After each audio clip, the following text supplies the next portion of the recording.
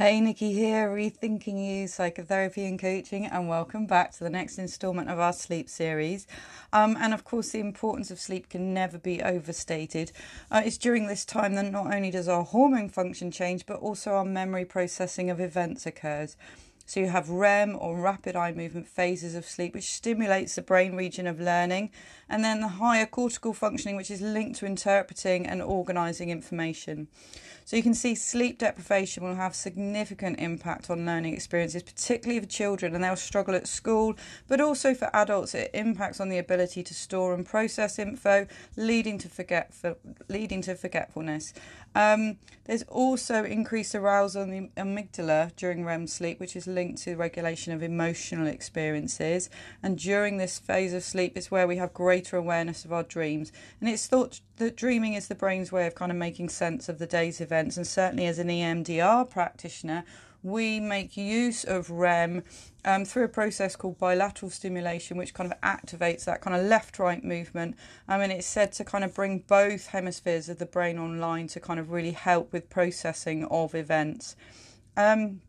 It's also during sleep that we see an increase in the release of proteins which fight infection and inflammation. The sleep deprivation sees a decrease in these proteins and also infection-fighting antibodies. So if we want to put in place kind of healthy habits leading up to our sleep, one of the things we can be really aware of is actually what we snack on. And if you are a snacker, then consider eating foods high in L-tryptophan.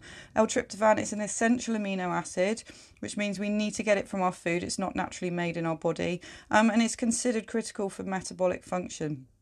So it converts in our body into what's called 5-HTCP, which is then converted into serotonin, the feel-good hormone, and melatonin, which is kind of the sleep-inducing hormone. It aids not only our mood regulation, but is also essential for regulating sleep. Things like turkey and oily fish contain L-tryptophan, or if you're a vegetarian, then nuts and seeds contain high levels too. So a handful of almond nuts, a really easy snack to have before bed if you're feeling peckish. Also think about food high in B vitamins, which again are important for the production of melatonin. And foods and drink to avoid maybe spicy foods, which kind of cause heartburn, or dairy products which are hard to digest and may cause bloating and stomach upset. It's also worth really having a rethink about alcohol, because whilst inducing that initial sleepy feeling, it actually leads ultimately to more restless sleep and can significantly impact on the deeper restful phases of sleep.